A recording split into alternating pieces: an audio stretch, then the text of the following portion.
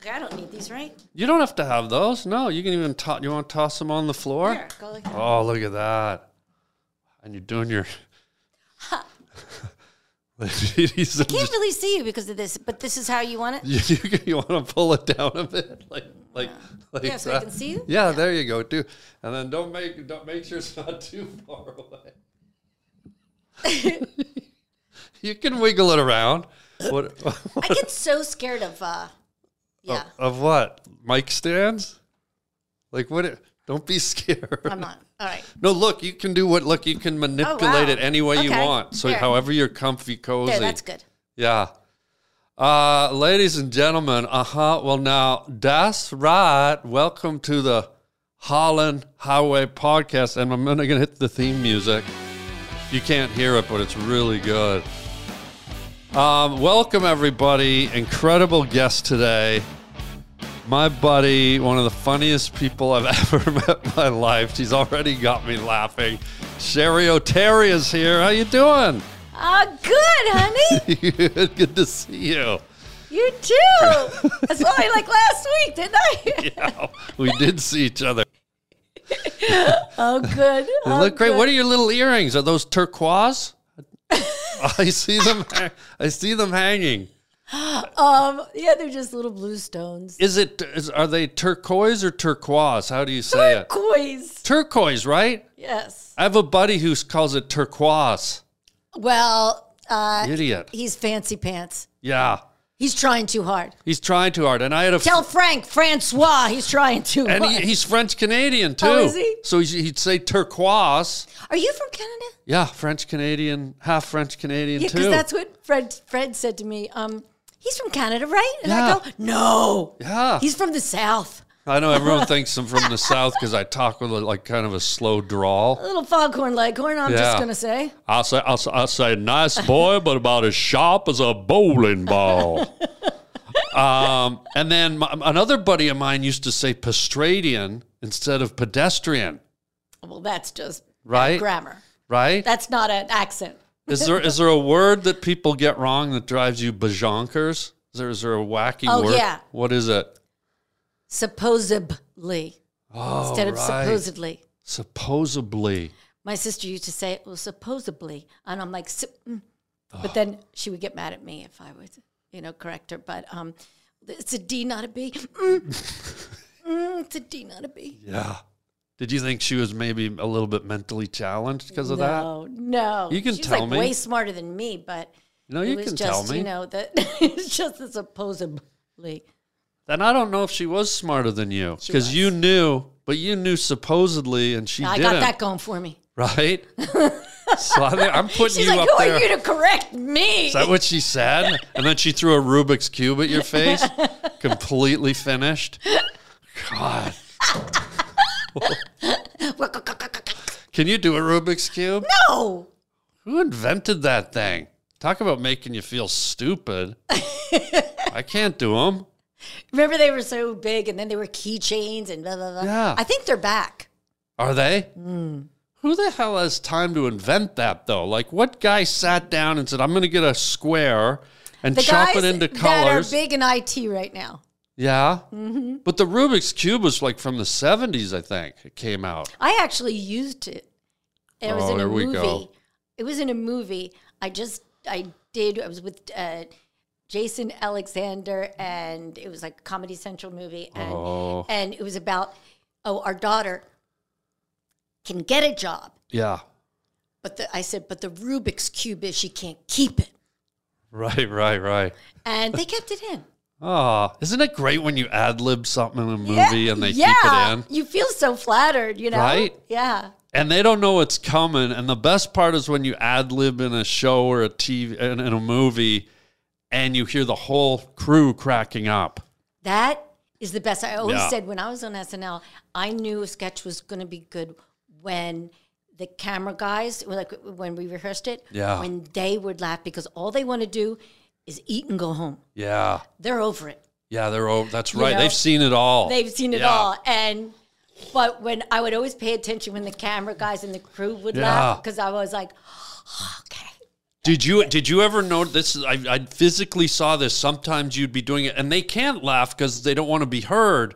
So there'd be times when I'd be on a movie or something, and you just see the camera start shaking, and you know it's because they're sitting on. So a lot of the big cameras had the chairs built right into them, the little round seats, and so they'd sit there like this. And when you did something funny, they'd just start laughing, and the whole thing would start to wobble. And I was like, in my head, I'm like, I got him. That's a real inexpensive film. It's okay if the camera shakes. Well, luckily, the name of the movie I was doing was called Parkinson, so it all worked out. You're an idiot. You're an idiot. Give me a Rubik's Cube. I'll prove you wrong. Ladies and gentlemen, Cheri Oteri's here today from Saturday Night Live. That's your big claim to fame. Yeah. And then nothing big has happened. No. Oh, stop. Actress, writer, comic. I mean, baby lumps. Come on. Unbelievable. And I love your name. Can I say that right? I've always loved your name, Cheri Oteri. It's just one of those. Did you ever think it would be like a showbiz name? All my growing up, it was never rhymed. It was always Cheri Oteri. Oteri. And I always say Oteri. But it's not that different from Oteri for me to correct anyone. Right. You know what I mean? I'm not going to say, because when I moved to California, it would make sense. It's Cheri Oteri. So why wouldn't the last name be pronounced the same as, the first? I don't know why. But, and then when I did get SNL, Don Pardo, I saw him in the hall when I first got the job. And he's like, Cheri, I'm Don Pardo. And I go, yeah. Yeah. And he was really, really tall. Did he talk like that? Like, Cheri, I'm Don Pardo. That's how he sounds. He always talked like that? Yeah. God, imagine having sex with him. I think I'm about to achieve. I'm feeling really good. Oh, here it comes. I'm Don Pardo. Good Lord. Oh my God. But I love, people ever call you, because at one point I thought, before I knew you, when I'd see the credits roll on SNL, I thought it was Cheri Oteri, which is also kind of catchy. Now, if someone had started calling you Cheri, would you have corrected that? Yes. You would have? Yeah. You don't like that? I remember when I was a kid going into like the Wawa in Pennsylvania. And the Wawa? What's that? It's a store in Pennsylvania. It's like Wawa? a convenience store. Where everything is triple the price because you just run in and run out, just like any convenience store here. Yeah, but, let me guess, the lady behind the counter, when you talk to her, is like, hello, Cheri, how are you? No, we don't like know a where Wawa the Wawa pedal? Came from. Oh, okay. No Wawa pedal. Okay. But I go, oh, Mommy, my name is spelled, we get that magazine? And the magazine was covered in plastic because it was a porn magazine, and she's like, no, but it's spelled the way my name is. But when Don Pardo goes, how would you like me to pronounce your name? Yeah. And I never even thought about it. I was so in that moment. Yeah. Just excited. I couldn't believe I was talking to him. That's got to be weird, because he's the one guy that's been there from the beginning. Yeah. Other cast members came and went, and then you meet one of the original pillars. He was the nicest, sweetest man. He was? Oh, my gosh. He would go to Florida, and he just talked about his grandchildren and wanted to show you pictures. Yeah. He was just such a beautiful man. And I said, whatever you think, Don. And maybe I shouldn't have said that, but I was like, wow, is he going to? And he goes, I like the rhyme. It rolls off the tongue. And I went, okay. And I think my dad might have been like a little upset about that, but. Well, the mispronunciation of Oteri. Yeah, because that's an Italian name, right? Yeah. And the Italians, come on, they got that. Come on, huh? They got the Italian pride. Yeah. Oh, was he going to? Came from my ball sack. Oh, wow. Your dad said that to you? Because that's the type of thing, I mean, And he named me. Who? My dad. Your dad? Mm-hmm. Your mom had nothing to do with it? No. This was his call.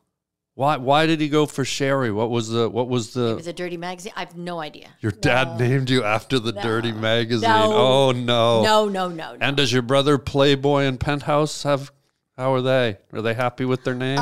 Tommy and Denise. Well, I said Playboy and Penthouse. You're going to be Cheri. I mean... She's my cherry pie. How about your adopted brother, Hustler? How's he doing? Shitting. See, that's what I love about you. You're one of these people, in terms of comedy, all right? This is a compliment. You're what I call explosive, because you can be like right here and then just do one little shitting. Like you've got this energy button inside you hit, and it's instantly funny to me, no matter what you do. So that's a compliment. I just love it when Thank you. Yeah, that's something, I've been around comedians and comic people my whole career, and it's rare that someone has that kind of almost an instant button you can hit. A lot of guys have to go into a joke or a rhythm, but you're one of the people who I've met in comedy that can just hit a button and boom. And you did it on SNL in the skits all the time. You'd walk into the room, it's like, boom, you just like, you were on, Do you know that? You must know that, right? Well, it's not like we're improvising, Yeah. We rehearse and everything like that, but. Right, but your comic energy is what I'm saying. It's like a door opens. It's just like, boom. Well, back then it was just called fear. Was it? Yeah, but I think I always, even at the Groundlings, I was so frightened. I was so scared before I would go on. So scared. Yeah, I think we all are. But would you say the fear sort of help you find your comedy? Does it drive you, or does it hurt you? It'd be nice if I didn't have so much fear. Yeah. I remember standing on the side, and I was just about to do my sketch, and we were live, and I go, God, I'm so scared, to Norm Macdonald. And he goes, well, you take Xanax. This was like back then. I go, what's that? He goes, just relax you. And I go, well, what if it like kind of impedes what? And he goes, it won't. And I go, it's okay. That was it? And did you take Xanax? No. Yeah. Norm was unassuming like that, right? Norm was always when I used to hang out with him back in Toronto. He was just always this kind of fun guy, and then you'd never kind of, for some reason, I don't know, there was an innocence about him where you didn't expect stuff like that to come out of him, but it always did, I remember when we first got the show, Will and I walking down the hallway. Yeah. And Norm looked at Will and goes, is that your beard? And neither one of us knew what that meant. Yeah. I don't even know what that means. Oh, so we're walking, and then we both went, ha, ha, ha. And then he passed, and we both stopped. What's that mean? Do you know what it means? No, I don't know what it means. And it means, like, is that your beard? Are you gay and she's your front? Oh, I got you. Yeah, it was like a gender thing or something. You never heard that either? Yeah, maybe I have now. Is that your beard, or is that the other way? Yeah, is like that if your a gay skirt? Man has got a girl, right? That like he's not out yet, yeah. something like that. And it was just so funny that we didn't know what that meant. Yeah. I mean, I really sometimes I can't believe how naive we all were. Yeah, we were. But that's part of the fun of it, It is. I think it's when you get thrown into stuff, especially in the entertainment business, you just like, it's like jumping in a lake and you say, do I even know how to swim? Like I remember way back when I got a sitcom, but I got the lead and I'd never done a sitcom, and they go, you're the lead. And I'm like, okay. And I was terrified. I go, screw it. Let's just jump in. Let's see if I can do it. The great thing about that is it's tape. Yeah. You did it live though. Yeah. And, the great thing is I came from the Groundlings, so, we were never used to being able to go again. Yeah, right, so that gets in your blood. And then when you go to do a movie or you go to do a sitcom, it's like, okay, we're going to go again. I'm like, why? Why? Yeah. Because you learn, you train yourself to just, you've got to get it right because you're not coming back. Right. Yeah. But, then I was like, wow, what a luxury. Hey, everybody, check out my merchandise at harbling.com. Yeah, most people just slap some letters or images on a t-shirt or a hoodie. But not me. Yours truly. Guess what? I draw my own designs. At hardbling.com, you can see tons of my hand-drawn t-shirts. You can either buy the original or you can buy a print. And man, oh man, wear them loud and proud. I love making these designs for you guys and keeping it personal. So check out the whole catalog. We got hoodies, we got coffee mugs, we got t-shirts, you name it, it's there at harbling.com. Get your Harland original design, wearable art at harbling.com today. And thank you for your support, and I'll just keep the groovy images coming.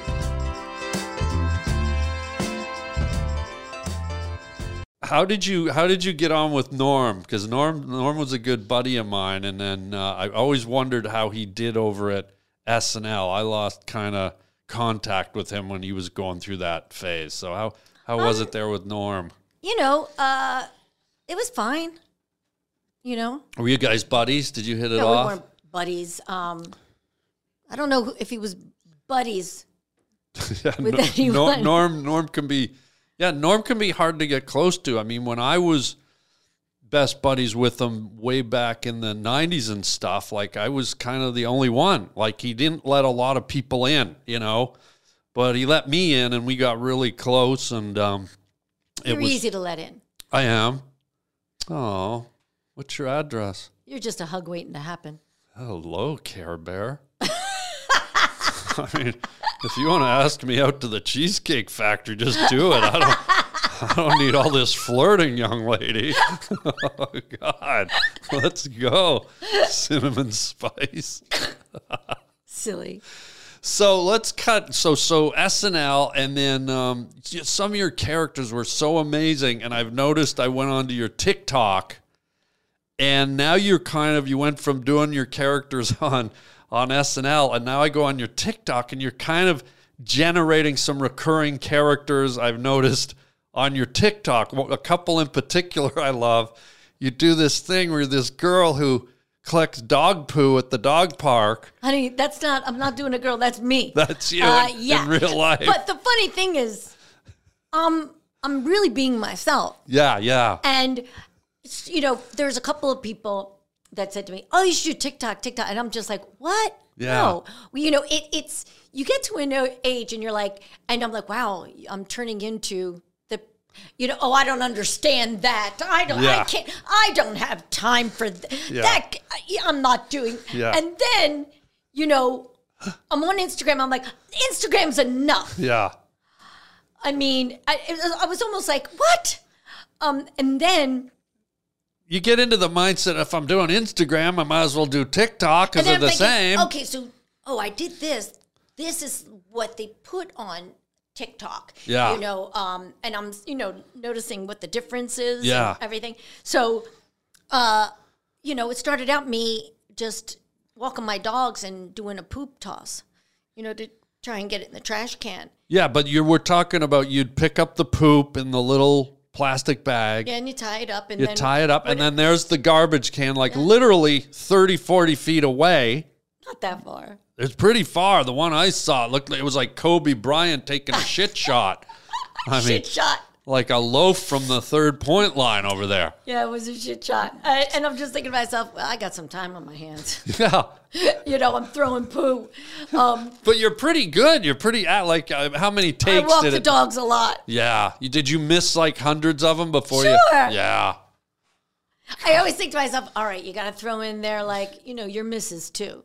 Yeah. Because then, you know. Did you ever miss and the bag flew through the air and just hit somebody? No. Oh, I want to see that video. No. I want to see you hit someone in the back of the head with a Rottweiler loaf. And I would take them to the dog park and, you know, sometimes. And then I notice, when you're in the picture, more people want to see it. Because I was just always taking it myself. Boop. Oh, right, yeah. And then, I had someone else take it, and the difference of when you're in it, and then I have this young girl come over, and she's really into social media. She tells me about social media. She goes, Cheri, you need to be in some of your videos. Yeah, it was just your arm sticking out like a video game. Yeah. Like, I don't need to be seen, right? They go, yeah, people like it if you're kind of in it. Yeah. They want to see your face. And then from that, I just started doing stuff, and I was just, I think, blown away by the response. Yeah. Well, it's you. That's what I mean. People love you. You're so damn funny.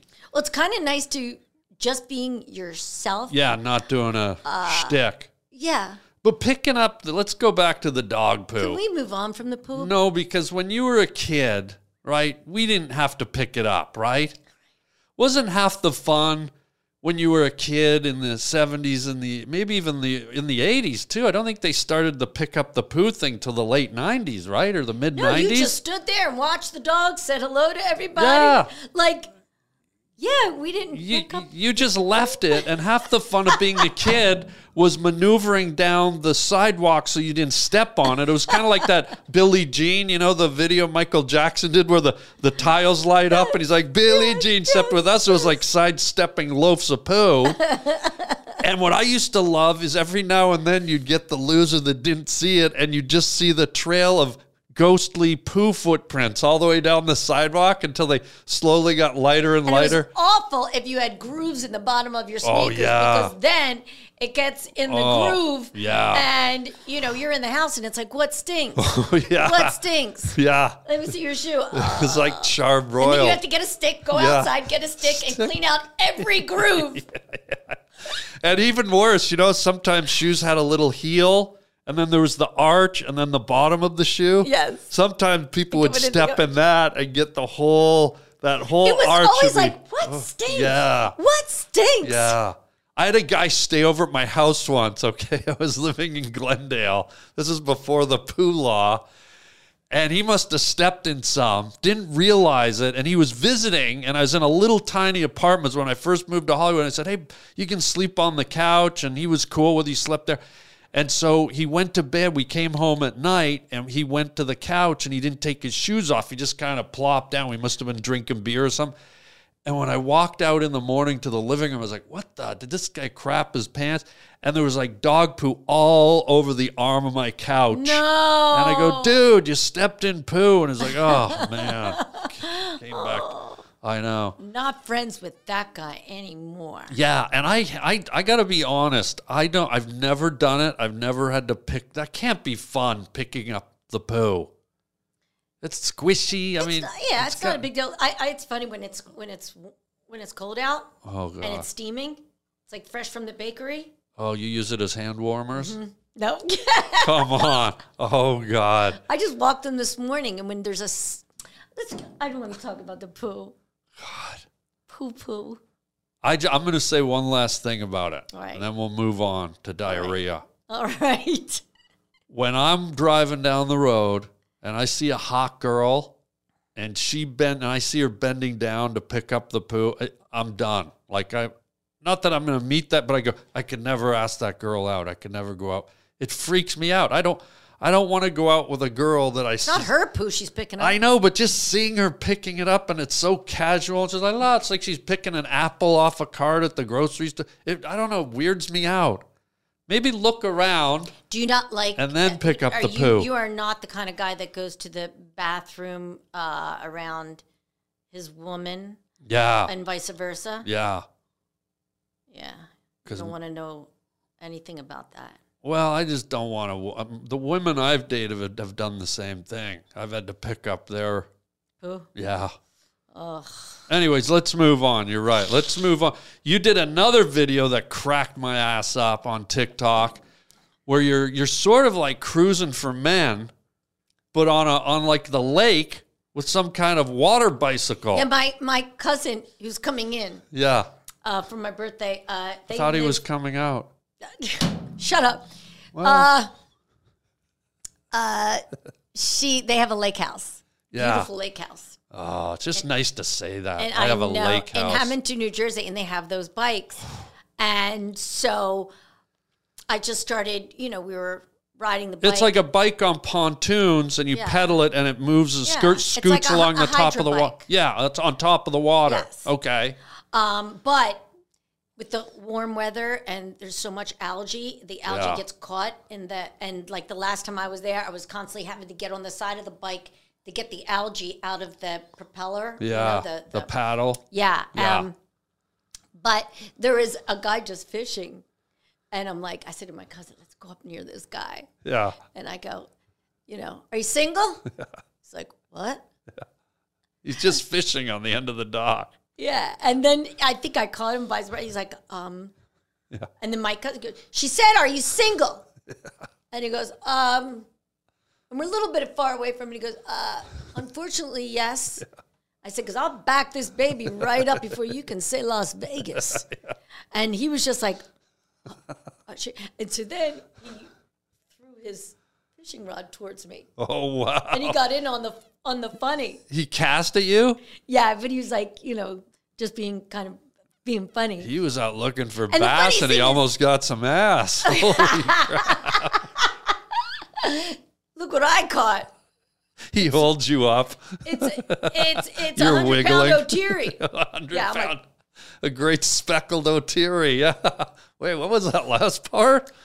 Okay. All right, Dirty. I didn't do it. You did.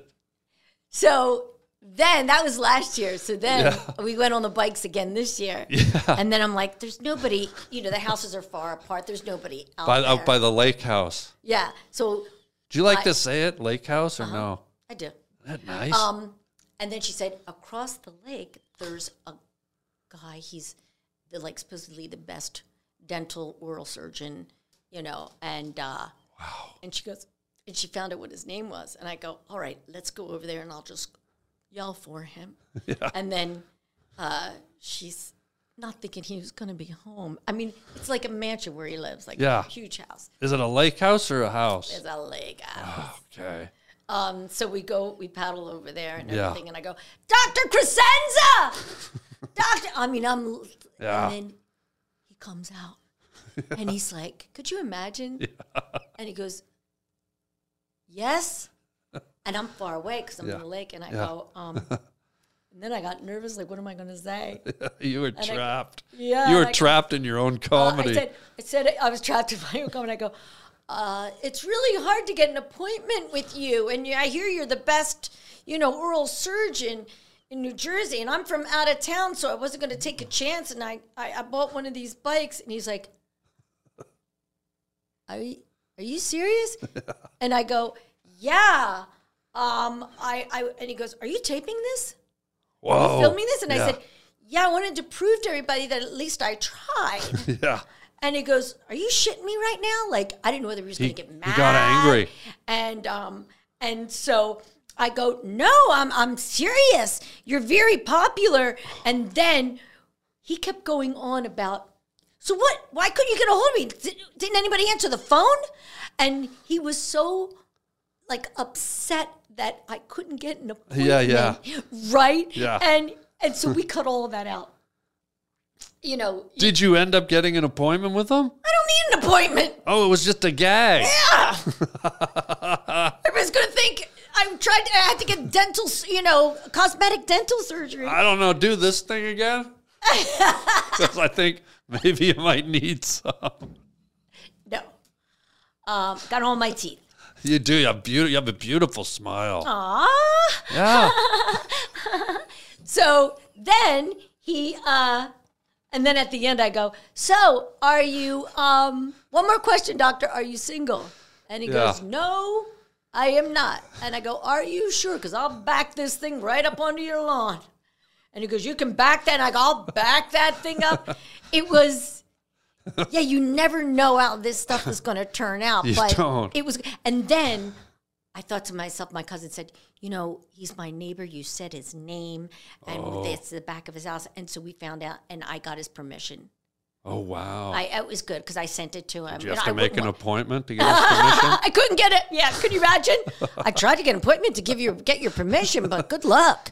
God, you have a beautiful smile. Oh, shut up. I just wanted you to do that laugh again. Do you know that laugh you did earlier?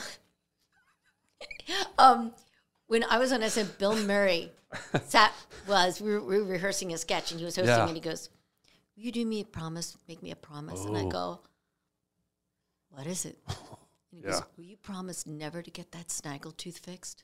What snaggletooth? This tooth. Yeah. Stuck out, right? Oh. And so the funniest thing is, it didn't bother me that much, really. I did notice it in pictures sometimes, depending on. And so I was at my dentist, and he goes, "Hey, do you want me to fix that tooth?" And I go, "This is the weirdest thing. I promised Bill Murray I'd never get it fixed." And he goes, "Well, how about if we don't touch that and we bring this one a little bit out?" And he goes, "Because it's not that this sticks out. It's this one is in. The other one's in." And I go, "We can do that?" And he said, "Yeah, I just had to put a little thing right here." Yeah. Yeah. I'm like, I can't believe I'm going through all this because I promised Bill Murray something. Yeah, you should have probably not promised Bill Murray anything when he called you snaggletooth. I was like, none taken. Yeah. But it's kind of not it's not the most complimentary term. It was, I think, like, "Hey, snaggletooth." You sound like a Hanna-Barbera cartoon character. Know. "Hey, it's snaggletooth here." Right? But it's just like being an actor and everything, and you have this imperfections where, everybody gets their But don't you feel like fixed. maybe that was like a trademark thing? Because I'll never forget when David Letterman got his teeth put together. He had that gap. Yeah. And it was so much part of his personality that I loved it. And I didn't like it when he put his teeth together. I think when you have like just the slightest like imperfection, it just adds a little bit of character. I agree. So then why did you get it fixed then? I didn't. I got the other one. Right, but it evened it all out and you lost the little imperfection. Oh, there's plenty of left imperfection. There are. What else?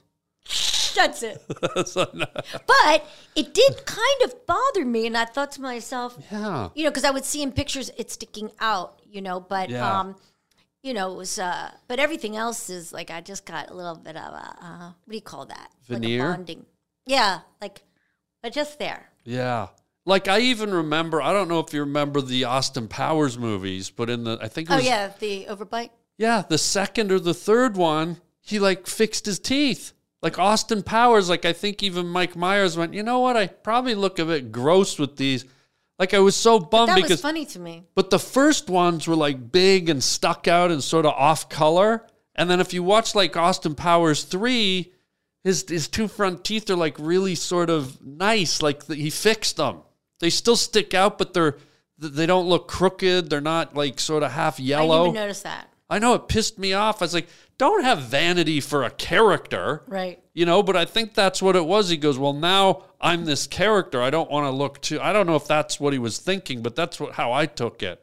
I'm sorry that you had to go through that. I know. I don't like it when people do that. It's okay, baby. I know, but if I knew you way back then, I wouldn't have let you go to the dentist. I would have... It was last year. Oh. Truly. It wasn't. I'm thinking, oh my God, I'm saying, this doctor, you're hard to get. It's everybody's going to think I need cosmetic dentistry done. Everybody was writing and they go, "Did you get an appointment? Did you get the appointment?" And I'm like, "My teeth are fine." God, you have beautiful teeth. What was that thing you did earlier? Do you see? I did it with the Fudgy Wudgy guy. Did you see the Fudgy Wudgy video? Yeah. By the way, just before we talk about the Fudgy Wudgy, I did a movie called Fudgy Wudgy Fudge Face. I did an independent movie years ago called Fudgy Wudgy Fudge Face, just because I love the funny sound of it, Fudgy Wudgy to me. And I think growing up, wasn't there a place called Carvel Ice Cream and they had Fudgy Wudgy, the whale cake or something? Yes. But it's a funny run of words. Yes. And it was coming from a guy who talked like this. Yeah, Captain Carvel here. Yeah. I've got throat cancer. How about Nutty the Ghost and Fudgy Wudgy the Whale? Yeah. Yeah, it was creepy.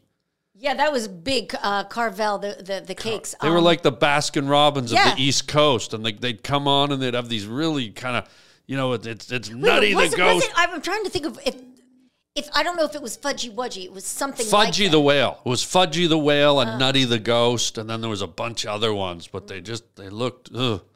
But okay, tell me about Fudgy Wudgy, because over there it's still an ice cream thing or something. What it is when we were kids and go down the Jersey Shore, there's different, parts of this was Sea Isle and Wildwood and like Avalon, and you go down the shore and the guys would yell on the beach.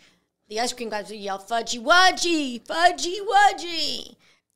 So it was just a Fudgy Wudgy man. But what was it, an ice cream bar? Like you hold No, it was ice cream. It's kind of like Good Humor, but they carried it kind of on their backs. How big was it? Pretty big. Like, it was terrible. You just always felt so sorry for those guys. They were usually Vietnam vets. Oh, wow. Mm-hmm. And they would just be older and sweating buckets, and you could just tell, like... Oh, that's what you want near your ice cream. And they're like, Fudgy Wudgy! Yeah. You're half afraid to approach, but you wanted ice cream. And we would scream, like, just like you did on your street when you were a kid. Yeah. We would scream bloody murder for them to stop. Yeah. It's like, wait a minute! Yeah. Or Fudgy Wudgy! Yeah. And... you ran, and you're like, give me cash from your mother or whatever, and you ran, and you just screamed at the top of your lungs. And I thought, oh, my God, wouldn't it be funny as an adult doing that? Well, imagine these guys, they're Vietnamese. Vietnam vets. Oh, they're Vietnam vets. Okay, they're Vietnamese guys, and I'm picturing Americans running out of their house screaming, Fudgy Wudgy! They're like, holy fuck! Getting out of here. The American vets. It's a Vietnam vet. Yeah, Vietnam vet, yeah. Now, wait, I'm confused. You're telling me they're slugging ice cream on their back like a big blob of ice cream? It was in one of those portable refrigerators. But at the end, it was like ice cream on a stick, right? Yes. Okay. But now they have them on, wheels. On wheels. Okay, so you're at the beach. And I just was like, I'm going to scream like we did when we were kids. Yeah. And so I was screaming at the top of my lungs, Fudgy Wudgy! Yeah. And I'm running down the beach. And then I catch up to the guy, and he's like gorgeous. Oh, the Fudgy Wudgy guy was gorgeous? Yeah, I mean, young, but like ridiculously stud. Good looking. Whoa. And so I stopped in my tracks, and I was like, holy shit. You fudged your pants. No, I just, and my reaction was very authentic. It was kind of like I stopped in my tracks. Here I am screaming like a crazy lady. Yeah. And I got up there and I just went, oh, hey. I was like playing. And then the next day, people are like, I put it on Instagram or whatever. Yeah. TikTok, and then everybody's like, Fudgy. So then the next day, I go to another guy. I run up and I'm screaming, Fudgy Wudgy. I go up. He's gorgeous. Whoa. And I'm just like, where do they get these guys? Abercrombie and Fitch, they used to be Vietnam vets. They were like PTSD walking, rah, rah, Fudgy Wudgy.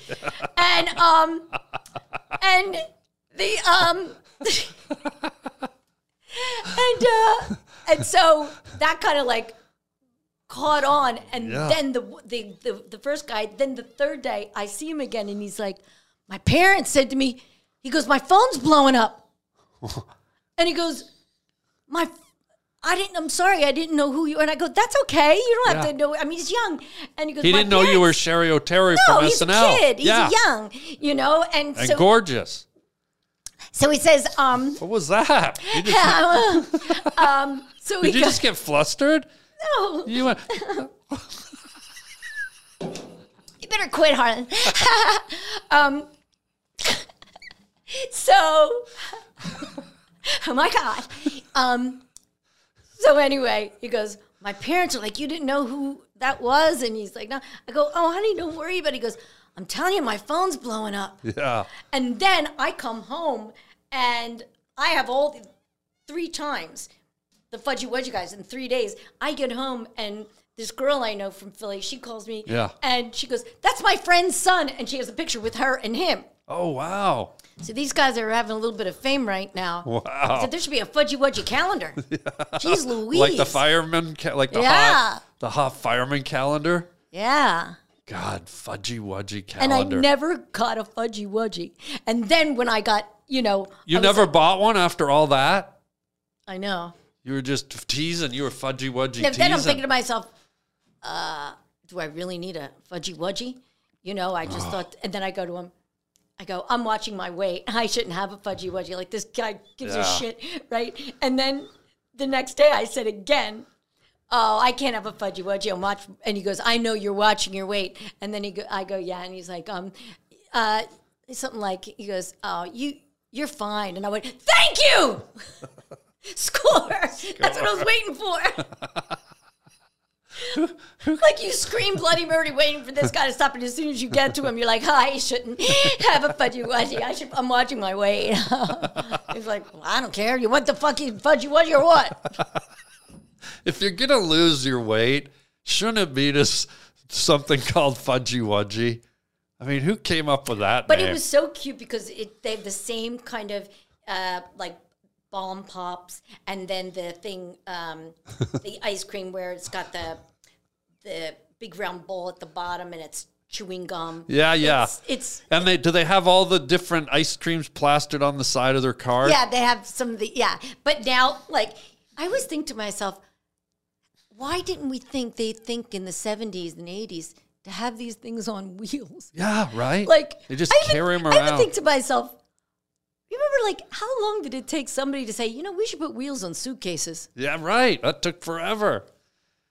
Yeah, I remember I was in Australia and I saw one of those on the beach, and I always remembered it. It was like a long, like, chocolate banana dipped in chocolate. Yes. And I don't know who named it, but over there it was called Gay Time. Like, it was like Fudgy Wudgy, Creamsicle, and Gay Time. And I was like, okay, might want to rename that one. Are we on Fire Island or what? Yeah, that one. Like, get that card up Brokeback Mountain. It's Gay Time. Hold that card up Brokeback Mountain. Imagine the Fudgy Wudgy guy. And by the way, I don't think you want to go up Brokeback Mountain with the name Fudgy Wudgy, by the way. Imagine just pushing your card all the way. It's Gay Time. Oh my God, these guys though and I'm thinking, these poor bastards, in like the 70s and just carrying this pretty much a small refrigerator, with a strap on there. And you almost bought a Fudgy Wudgy just because you felt sorry for him. It's like, I don't really want one, but that guy's about to have a stroke. Throw him 40 cents. But I will say, there's a natural inclination whenever you see like an ice cream truck, or I saw like the Fudgy Wudgy guy, to make them stop, because it's just a natural, from when you were a kid, it was such a big deal. Yeah. You always stop them. Yeah. And I'm like, here I am as an adult. I want you to stop. No, I can't have a Fudgy Wudgy, but I'm going to stop you. I'm going to try and get money from somebody, cash. And I'm going to stop you. I want to go back and look at the tape and see how many times we said Fudgy Wudgy. Probably like 3,000. I love it. Now, I want to go back. Speaking of going back, I want to circle back to... Cookie Puss. No, thanks. I'm straight. No! What? Was that another one? Carvel. Frank Carvel used to... It wasn't called... whatever you said. Enjoy the Cookie Puss. Yeah, it was called Cookie Puss, which was even worse. Oh, yeah. He's like, Cookie Puss, or the whale, right? Yeah, Fudgy the Whale. Fudgy the Whale, but the other big thing was Cookie Puss. And Nutty the Ghost. I never heard Nutty the Ghost. Yeah, he came out at Halloween. It's Nutty the Ghost, kids, for Halloween. Forget about Pussyfoot and Fudgy the Whale. Cookie Puss. What was it? Cookie Puss. What did I say? Pussy cook? Pussyfoot. Pussyfoot. You're pussyfooting around now. Chicken. All right. I want to go back to that moment in the hallway with Norm. He said, take what was Xanax? And then cut to you coming out with one of the most memorable SNL characters, the pill popping. What was her name? Was it Colette Reardon? Like, can't you mind me asking where that came from? Like, what was the genesis of that character? Because I tell you, man, that character just had me the first time I saw it, blew my mind. Like, where did that come from? When I was a kid, my Nana, like, she was Miss Prescription, pill lady. And back then, when no one hid, they almost showed off. They showed up, my doctor, this one, and that doctor, and they would just talk about their doctors, and he prescribed, the Percodan, and then, but Mishikian prescribed, the Percocet, and, but said I probably shouldn't have mixed them on account of the drinking, but, it was just all my Nana would talk about were her doctors, and then back then, you would take the pills, they were in a beautiful bejeweled pill case. Oh, wow. And I would ask my Nana, can I hold your pill case, Nana? Because they were so beautiful. It was so beautiful. Like a little jewelry box or something? Yeah. And wow. Because back then there was no stigma. Like, people thought the pills were the cure and not the problem. If a doctor prescribed it, no one questioned. Yeah, doctors you were good. or priests. Yeah, right. When I was growing up, if it was a doctor or a priest, it was word. That's right. Boy, and were we wrong. My Nana, I remember one time I was a little girl, my Nana, I could tell when she came, she was kind of high. She always parked a little bit on the curb, half on the curb, half not. Yeah. And then she'd walk in and her lipstick would be askew or her eyebrow. Oh, wow. And, I would look at her face, and I'm just like, and then I would say, at the end, my Nana would say, I'm leaving. No one's paying attention to me. I'm like, what the frig am I? I'm lonely too. Nobody pays attention to me either. Like, even you're putting me down. Right? My mom didn't want to have anything to do with either one of us. Yeah. So then she goes, tell your mother I'm leaving because no one's paying attention to me. Right. All right. So I go up, Mom, Nana's leaving. No one's paying attention to her. Yeah. She's like, all right, just walk her to the car. And I remember turning around and then going, I go, Mom, should Nana be driving? And she's like, don't be fresh. And I was dead serious. Don't be fresh. Like, I knew. Yeah, she was trouble. And so I would, but in the 70s, when someone left your house high, your only duty was to walk them to the car. Yeah. Walk them to the heavy machinery. Yeah. Make sure they didn't hit the fire hydrant at the end of your driveway, but everything else was free reign. But that's true. Yeah. I remember you walked people to the car that were high. Yeah. And it's like my mom, I remember hearing her on the phone with her. What do you mean? She wrapped it around a tree. That's impossible. My 7-year-old walked her to the car. And I'm like thinking, but all this time when I was a kid, I would always say, geez, that seems wrong. Right. And it was. It was. And even back then when we were kids, you didn't really have the drinking and driving thing. People just did it. It wasn't until people started realizing people are dying. Would drive you home. Yeah. So that's fascinating to me that you kind of logged those traits about your grandmother in. Because I used to think to myself, I wonder if she's just always at the pharmacy. Yeah. I wonder if she hangs out at the pharmacy. Wow. And she always had a boyfriend, my Nana. Yeah. Always had a boyfriend. I'm sure they were scared shitless of her. Yeah. But she was rough. She was rough. And when she was at she was not the pennies in a jar Nana. No, she was like, come on, get over here. Like kind of like the Carvel ice cream guy. Yeah, she was. Yeah. And she's like, my mom would say, go give Nana a hug, goodbye. And we would hug her and she goes, hug me like you mean it. And we go like this. Crying. Look, we had to do the squeeze. And yeah.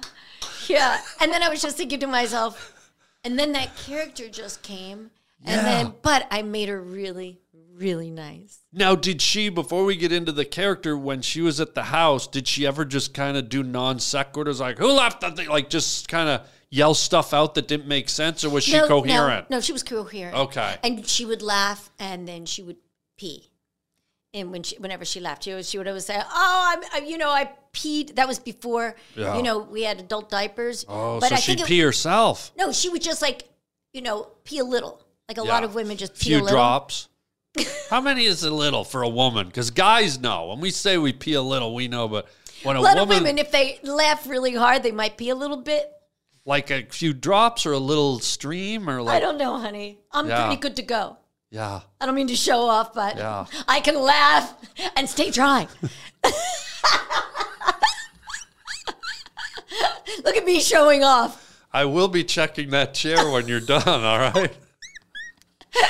Okay, so now you take all this kind of stuff you remember about her and bring it to SNL, and were you nervous about pitching that because it was sort of so personal in a way? It came from a family member, or were you just like, what a great source material I had? About doing people that you kind of glean from, they never think it's them.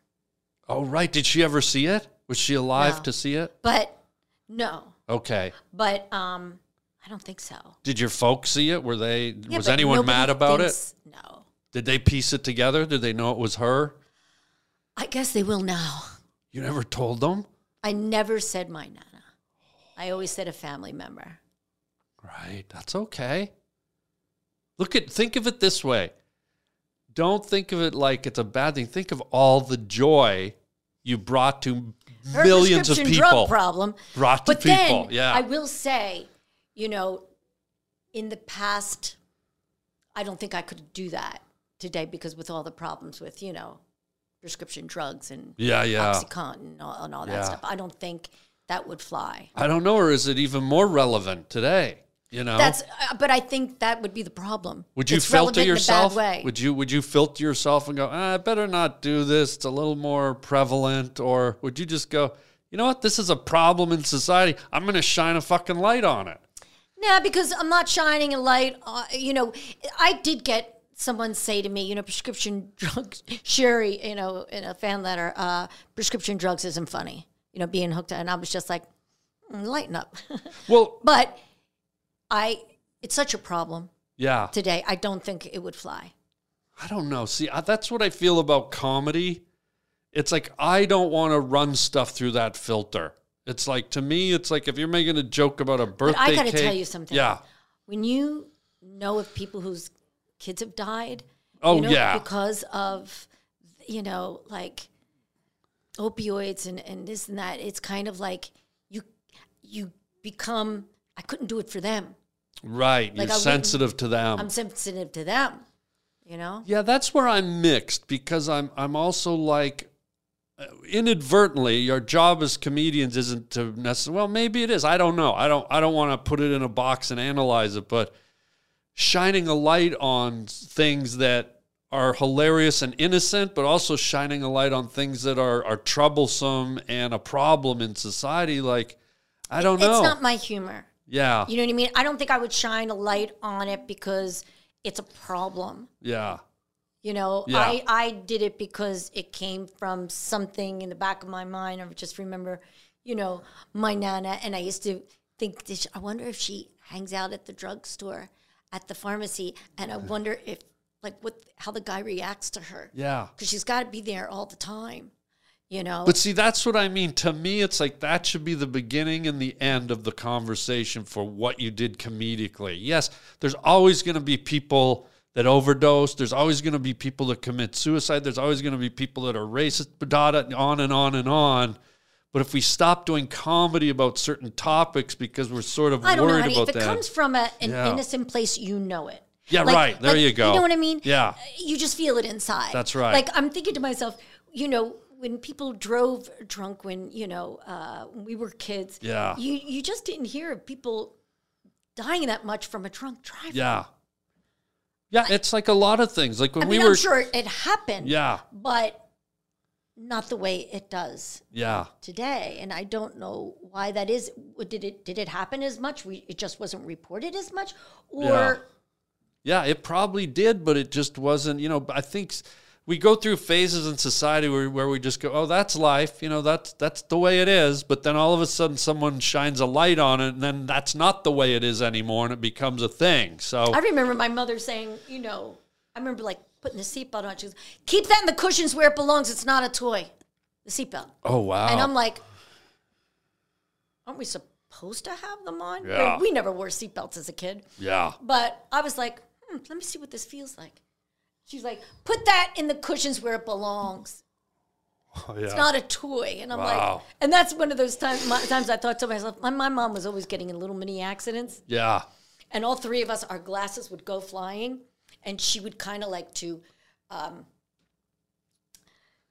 she would kind of pull over and get real nice and say, try not to make a big deal if we were possibly hurt. Yeah. And she was like, all right, the first one who finds their glasses, wins.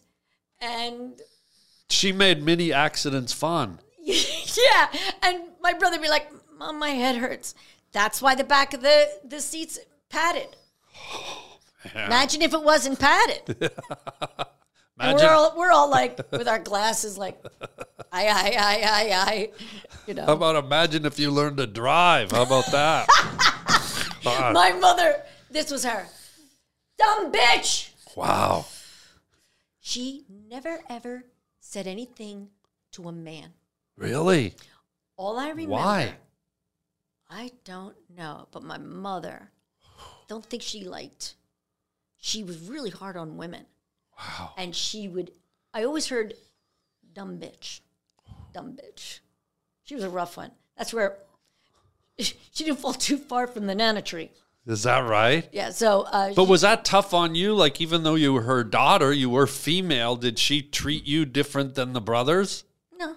Okay, so that didn't translate to you being a girl. No, but okay, good. I think she was just more of a guy's girl than a girl's girl. Did that make... Maybe I'm wrong. I don't know. Did that make you anywhere in your head go, look, I'm going to be more tomboyish? Do you think that influenced you? You were like, no. No, but I just remember, she was really beautiful when I was a kid. Like, she was gorgeous. Yeah. And I saw the male attention she would get. And I looked nothing like her. I looked like my dad. My dad's Italian. She's Irish.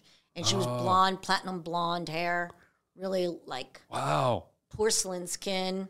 Wow. And had great bone structure, and I had like a little mini mustache, and she was like Super Mario. She looks at me and she goes, "You better develop a sense of humor."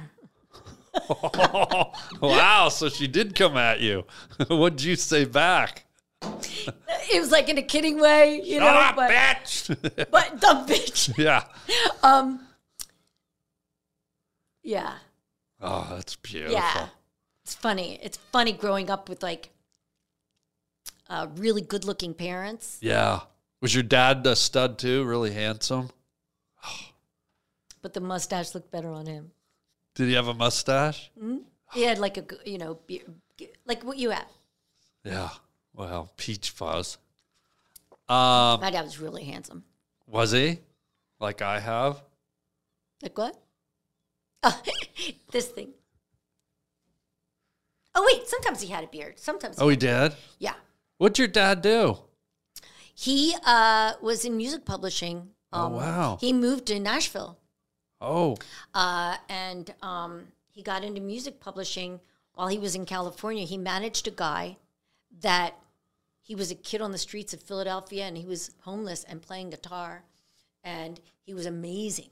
Yeah. Amazing. My father was like, and he took him in.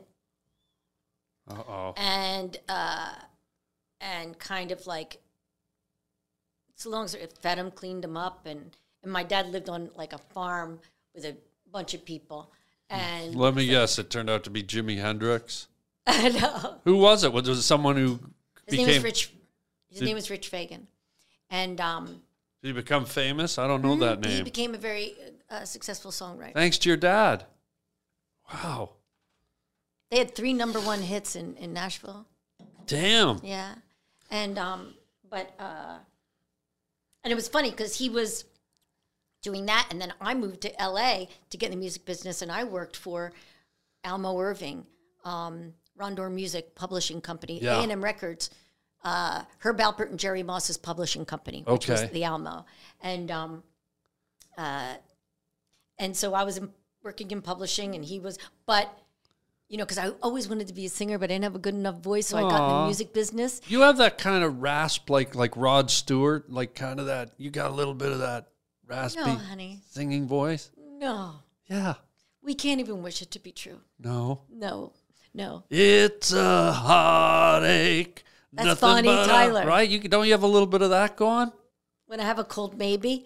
Oh, Jesus. So I got in the business, and it was so cool because my dad was, doing well, and then working at A&M Records. Yeah. And then I met this woman when I was working in publishing, and she goes, "Oh, you're so funny," because everybody was saying, "Oh, you should do stand-up," but I could never imagine doing stand-up. Yeah. And then she goes, "You should do the Groundlings," and I go, "What's the Groundlings?" Yeah. She said, "It's an improv troupe." I go, "What's improv?" You had no idea. So I went in the phone book, right? Just went in. And then I just walked in and I saw Phil Hartman's picture, Paul Rubin's picture. Oh, yeah, Pee-wee. Lorraine Newman. And I was like, what is this? What is this? And then I saw a show and I was like, wow, this exists? Wow, this is like wild? Saturday Night Live, but in a theater. Wow. And I started taking classes and... Amazing. It was like... An awakening. It was an awakening. Yeah. I couldn't get there soon enough, and I left late. It was kind of like the clouds parted. But going back to what I said earlier about kind of your explosiveness, when you turn that comedy switch on, like it just pops. Did that happen when you walked out on that stage? Was it just like kind of like, and everyone kind of went, "Who's that girl?" Because obviously you did well. You got to Saturday Night Live. Was there a really kind of visceral reaction when you went out there? I think I did well. Yeah. But that's when you're finding yourself as well. Yeah. You're finding your voice and you're learning. But if you like the way you're sitting here now, Cheri, quiet, but when you went out on that stage, did you go, "It's time to turn the switch," and you kind of became that kind of, "Here we go"? So. Yeah. I had a manager that said to me, and I'll tell you who afterwards, he said, and he used to go to SNL because he managed a couple of stand-ups. Yeah. And he managed me a couple of years ago, whatever, for a little bit of time. And he's like, I remember, he goes, "First of all, you were the only person that was nice to me." And I was like, wow, because it was a rough place, especially when the show's actually happening. Yeah. Everybody's in their own world. Competitive? No, they're in their own world. Everybody's got a job to do. Yeah, at the Groundlings? No, I'm sorry, at SNL. At SNL, sorry. Yeah, okay, yeah, I've heard it's a tough place. No, yeah. but it is. But when it's show night, everybody's got a job to do. Yeah. You know what I mean? But the managers or representation, they're kind of walking around, hey. But everybody's doing something. So I don't think anybody meant to not be nice and everything. But he goes, "You were always very nice to me." And I was like, "Oh, good." And then he goes, and he said, "You always look like a fragile bird backstage." And he goes, "But then when that red light went on," he said, "You were no longer a fragile bird." And I said, "That's interesting. What was interesting to me is that I came off like a fragile bird off stage." Yeah. Of course, I wanted to say, like, "What do you mean?" Yeah. How fragile? Yeah. Like, what was I? But I think what it was is I was scared. Yeah. And that fear just like... That fear. It's like fuel injection. It's like in Mad Max when he pulled the nitrous and his car was going as fast as he could. He pulled that little red switch and went, and it hit another level. You are such a boy. Yeah. I love the analogy. Yeah, it's just like Mad Max. Yes, it is. Yes, it is. Oh, thanks. One of the most explosive characters you did too, and this is the last one I want to talk about, is the cheerleader. Because that I used to watch you do that with Will, and it was so funny. But I thought, God, the energy you're putting out, the physicality, did it kill you to do that one? When we wrote it together, I don't think we realized how hard this was going to be. I could tell. Week to week to do. Yeah. I mean, here we are. Okay, what's going to be the sport or the? Yeah. That we're going to where we're not wanted. Yeah, yeah. And then you have to write cheers. Yeah. According to the chess game or badminton, whatever. And then you got to do the choreography to the cheers. I know, it was insane. And then at the end, and then write the host in, give them a really good part, and then freaking dance at the end, and then choreograph that. And it was just really like Will and I wrote it, and then when it got popular, it got picked up, like to bring it back again. Oh yeah, a lot. Then we brought in Paula Pell, and it was just the three of us doing that, and it was a lot of grueling work. Yeah. Did you ever regret it? You were just like, oh God, why did we write this? It's too much. No, because you know what? I didn't have a whole lot in the show. Like you can write 2 sketches, and I would write my 2 things, and I mostly just got in whatever I wrote. You know what I mean? Yeah. In other words, I didn't get cast much.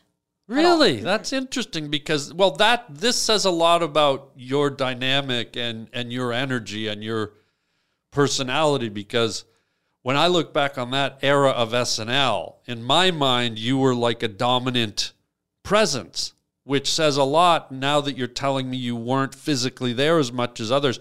You're one of the standout people that I always remembered from that era. And so I think that says a lot. Thank you. Yeah. Yeah, it's a rough gig, It's like you're auditioning every week. Yeah, that's what I mean, competitive. On a show that you're already on. You're already on. Words from a Wooden Shoe with Cheri Oteri. What we do, Cheri, is we have a wooden shoe, get rid of the palms, and inside there's a word, a random word. You reach in and see if it brings up a story or a memory from your life that you can share with the gang at the Harland Highway. Well, there's only 2 in here. Is there? Okay. See what we got. What do you got? Words from a Wooden Shoe with Cheri Oteri. And if it's you better answer good, or I'm going to do another cheer. Bee sting. Oh, bee sting. Okay. Bee sting. Whoa. Bee sting. You ever get one? Yeah. What happened? Got stung by a bee. Anything stick out? Anything traumatic? Anyone you know? Can I get another one? Sure. Wow. Oh, there is 3. I'll go up into the toe. Just nothing. Just bee sting next. Beautiful eyes. Thank you. Wow. Talk to me about your beautiful eyes. Got a story, a memory? Beautiful eyes. Take your time. Jeez. Take your time. Beautiful eyes on your face. Okay. I got LASIK surgery years and on your beautiful eyes, like almost 20 years ago, and my sister and I were like pretty much legally blind. Whoa! It's like if you're at a 6 point something, that's I think legally blind, and so we couldn't see anything. Whoa! And but we had contact lenses, so we were fine. And I remember when the LASIK started coming out. And when I got it done, it was like, I just couldn't believe that you could get fixed. I mean, our eyes were so bad that you could see. It was like Wizard of Oz going from black and white to color. Like just being, and then I remember just crying because it was like, wait a minute, so I'm going to wake up and I'm going to be able to see like this all the time. Wow. And then my sister got it. And we were just like, can you believe it in our lifetime that, now before they had to use real precision. Yeah. Now they have a laser that just follows. So, Yeah, they just shoot the laser right in your eyes. That excavates the matter that is obstructing your vision. Wow. And I'm just blown away. Now, because I'm getting older, I wear one contact because I still have good reading eyes. Right. Me, out of all my friends, I'm like the only one that can read. I do show that off. I'm like, here, I'll read. Give me the menu. Wow. Give me the menu. But I'm having a hard time seeing far, so I just wear one contact lens. God damn, I'm interesting. Do you want me to write a cheer about it? No, God, no. Fix your eyes, you demented freak. So we no, you know, I got laser eye surgery too when I was younger, but it was expensive back then. It wasn't cheap, and we didn't have the money for it. So what my dad did is, do you remember the old Star Trek episode series, the first one with William Shatner? Yeah. And they had the USS Enterprises, yes. And when they'd engage Fulton torpedo, and they'd shoot those red laser beams. Yes. So my dad made me wait till that scene came on in the movie, and then he grabbed me and pressed my face against the TV and got laser eye surgery for free. Do you poor thing, do you know, this is where now I see where the humor comes from. Do you know how they discovered the laser eye surgery, how that all came about? No. There was a man in the 1950s who was in a car accident, and a shard of glass sliced his retina? Yeah. And once it healed, he could see 20/20. Oh, wow. And researchers just started went off from that. And, they saw that there was an obstruction. And I don't know how, but that's how they... I love those weird accidents. I know. That's how do you know the story of Velcro? What?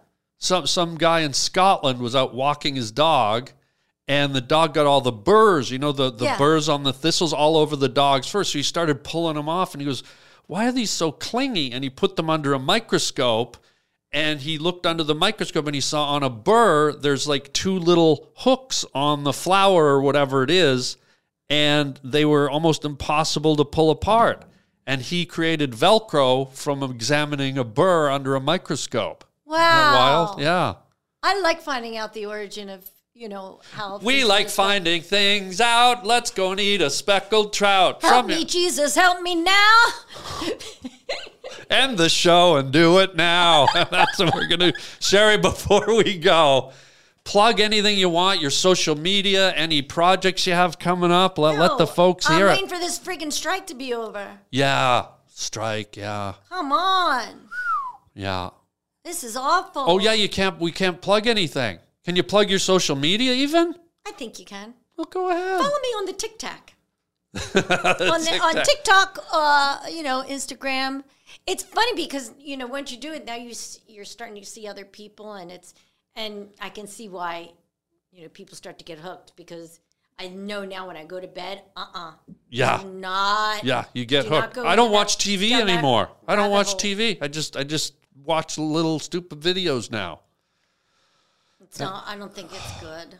I don't think it's good, because then everything it's got to be quick. Yeah. It's changing it's changing the way we think. It's changing the way we deliver entertainment. It's changing the film industry, the TV industry. It's interesting. We're on the wave of a whole new era. I wonder what it's going to be like 20 years from now. I don't know, but we'll have you back. And Cheri, it was so good to have you here. You're the best. I think you're the funniest ever. Let's not fight. Yeah, okay. Let's not fight. Ladies and gentlemen, we're not going to fight. We're going to cheers our way out of here. And that's it for today. Thank you for being here. Before me. Huh? Oh, it was Gingivitis Willie. Yeah. Say hi to Gene, whoever it is. Until next time, chicken chow mein. And we'll see you on the Harland Highway next week. Thanks, Cheri. Pull over. Pull over your car. Okay.